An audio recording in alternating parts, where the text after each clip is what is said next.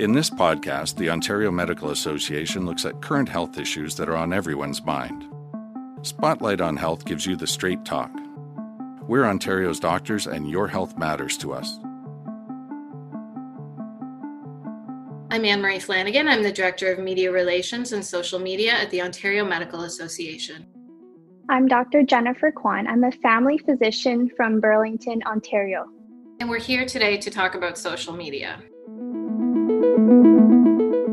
Dr. Kwan, you just recently joined Twitter and you've already gathered quite a following in a very short time. What made you join Twitter? I joined Twitter in March because I was getting very concerned about the COVID-19 situation, and I wanted to raise awareness and share information with others. I started making graphs of the numbers of infections and deaths in Ontario, and I was glad to be able to share it with others and that it was useful information for many. How have you used it to communicate with patients, with the public about COVID? So when we are looking at the numbers from the government websites, oftentimes it is difficult to understand what is the trend. Every day, the government releases new numbers, but we are unable to compare to yesterday's or the day before. So when I started making graphs, I wanted to plot the trend line, and we could clearly see that things were growing exponentially. This helped alert the public to help them understand the severity of the situation. Because of the pandemic, people are really sort of seeing science at work. People are used to hearing about things after we already have more information about them. But now with social media and the pandemic, they have immediate access to information. And I think maybe sometimes it's hard for people to understand or process what's coming at them. Do you feel like you've helped people to interpret some of this?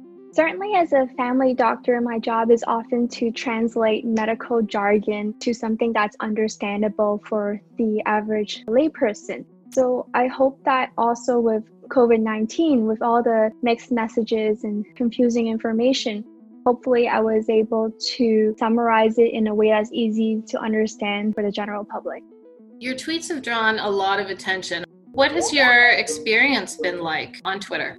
I was very surprised with the positive reception to the graphs. It was helpful for both the general public, but also for physicians and researchers who wanted to get an understanding of the situation. I'm glad that I was able to contribute in my role as a family physician towards the pandemic, in addition to my clinical practice. But you've been using social media for advocacy as well, particularly around the importance of wearing masks. I wondered if you would talk a little bit about that, the Masks for Canada, and about ACT. Masks for Canada is a group of physicians, researchers, and a lot of other concerned citizens. Just a group of people who were concerned that masks were not being used as an intervention against COVID-19. So we really felt it was important to advocate for mask wearing and to urge the government to mandate it for high-risk settings, obviously with exceptions for people who cannot wear masks and for young children. We do not want any fines or criminal penalties, but we want this to be about educating the public on how and when to wear a mask and to encourage everyone to keep the reopening to be safe and sustainable. And we want this to be helpful for both everyone's health and for economic recovery. So I met generally most of the members of this group over Twitter, actually. So Twitter has been a great tool for us to connect with our like-minded goals and to network with other people. So Dr. Kwan, maybe you want to talk a little bit more about ACT, what that means and what it stands for. ACT is an acronym that my group came up with to help people understand what would be considered a high-risk situation where we recommend wearing a mask. So A stands for all indoor enclosed spaces outside of the home. So for example, stores or businesses, schools when they open up for older children.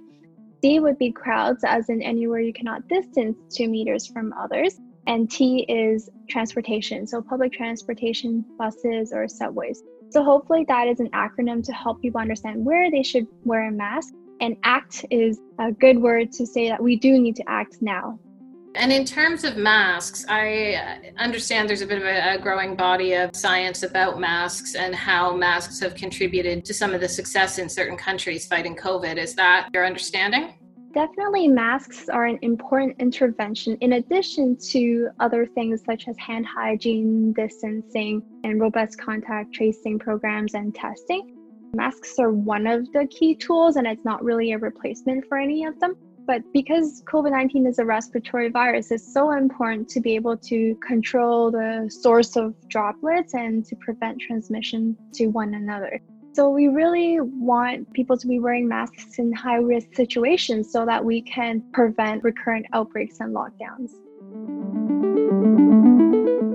One of the things I've heard from a lot of different people that we have, a lot of different doctors that we've talked to throughout the pandemic, is how people have really come together through this time to help each other. Is that something you've experienced?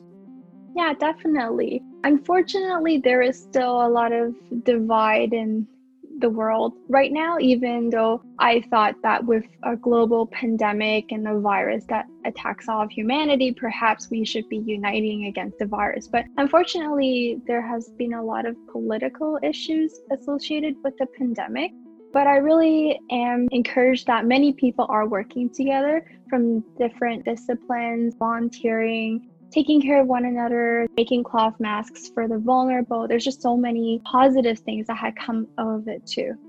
That's an interesting point you make. And I know particularly in the early stages, there was some talk, a fair bit of talk in the media about racism and xenophobia and things like that coming out. Is that something you've witnessed firsthand? In my neighborhood, it has been pretty good. There's always subtle racism that oftentimes people of color may experience. I would say that certainly Asian people, speaking because I am Asian, so there has been a lot of hate towards Asian people because the origin of virus from China. So it's very important to distinguish that even though the virus is from China, that it is not the fault of Chinese people or Asian people, but really we need to be united as Canadians so that we can fight this together and really not discriminate against one another in any way. There's a lot of issues that I would be interested in advocating for and sharing information with the public. A few come to mind. One would be mental health issues for sure is very important, and I really wish the public could understand it more. I think a lot of people don't understand what a big proportion it is of a family practice to have people coming in and talking about mental health concerns and really watching out for that, because I think you probably hear a lot about that. Yeah, mental health is a very big proportion of family practice, and I would say every single day I have multiple patients coming in for mental health concerns, and almost every day somebody will be crying in my office, and that's normal. So if someone out there listening thinks you're worried to talk to your doctor about it, don't be worried. It's a very common thing, and family physicians are trained to discuss this issue with you, to connect you with the appropriate resources, to talk about both non-medication therapy and also medication therapy. So it's a very common issue and concern we face. So don't hesitate to reach out to your family doctor. Obviously, there's positives and negative roles that social media can play. What's your thoughts? Do you think overall it's helped? Social media is a double-edged sword because it can help disseminate both useful information as well as false information. I think it's interesting that social media can allow professionals and physicians to discuss their opinions in public and other people can comment and interact. I think that's really interesting. I haven't been on Twitter before March, so to me, I thought it was just a place to share memes and make jokes and things like that. Like I didn't know there was a whole medical perspective of Twitter, so I found that really interesting. So I think that it's a good tool if we can use it in the right way and be able to share appropriate and factual information. This podcast is brought to you by the Ontario Medical Association. It is produced and edited by Jody Crawford Productions. This podcast is not intended to provide medical advice for specific situations and is for general educational purposes only. Please consult your doctor if you have symptoms or questions about your health. For more information, please visit our website at oma.org.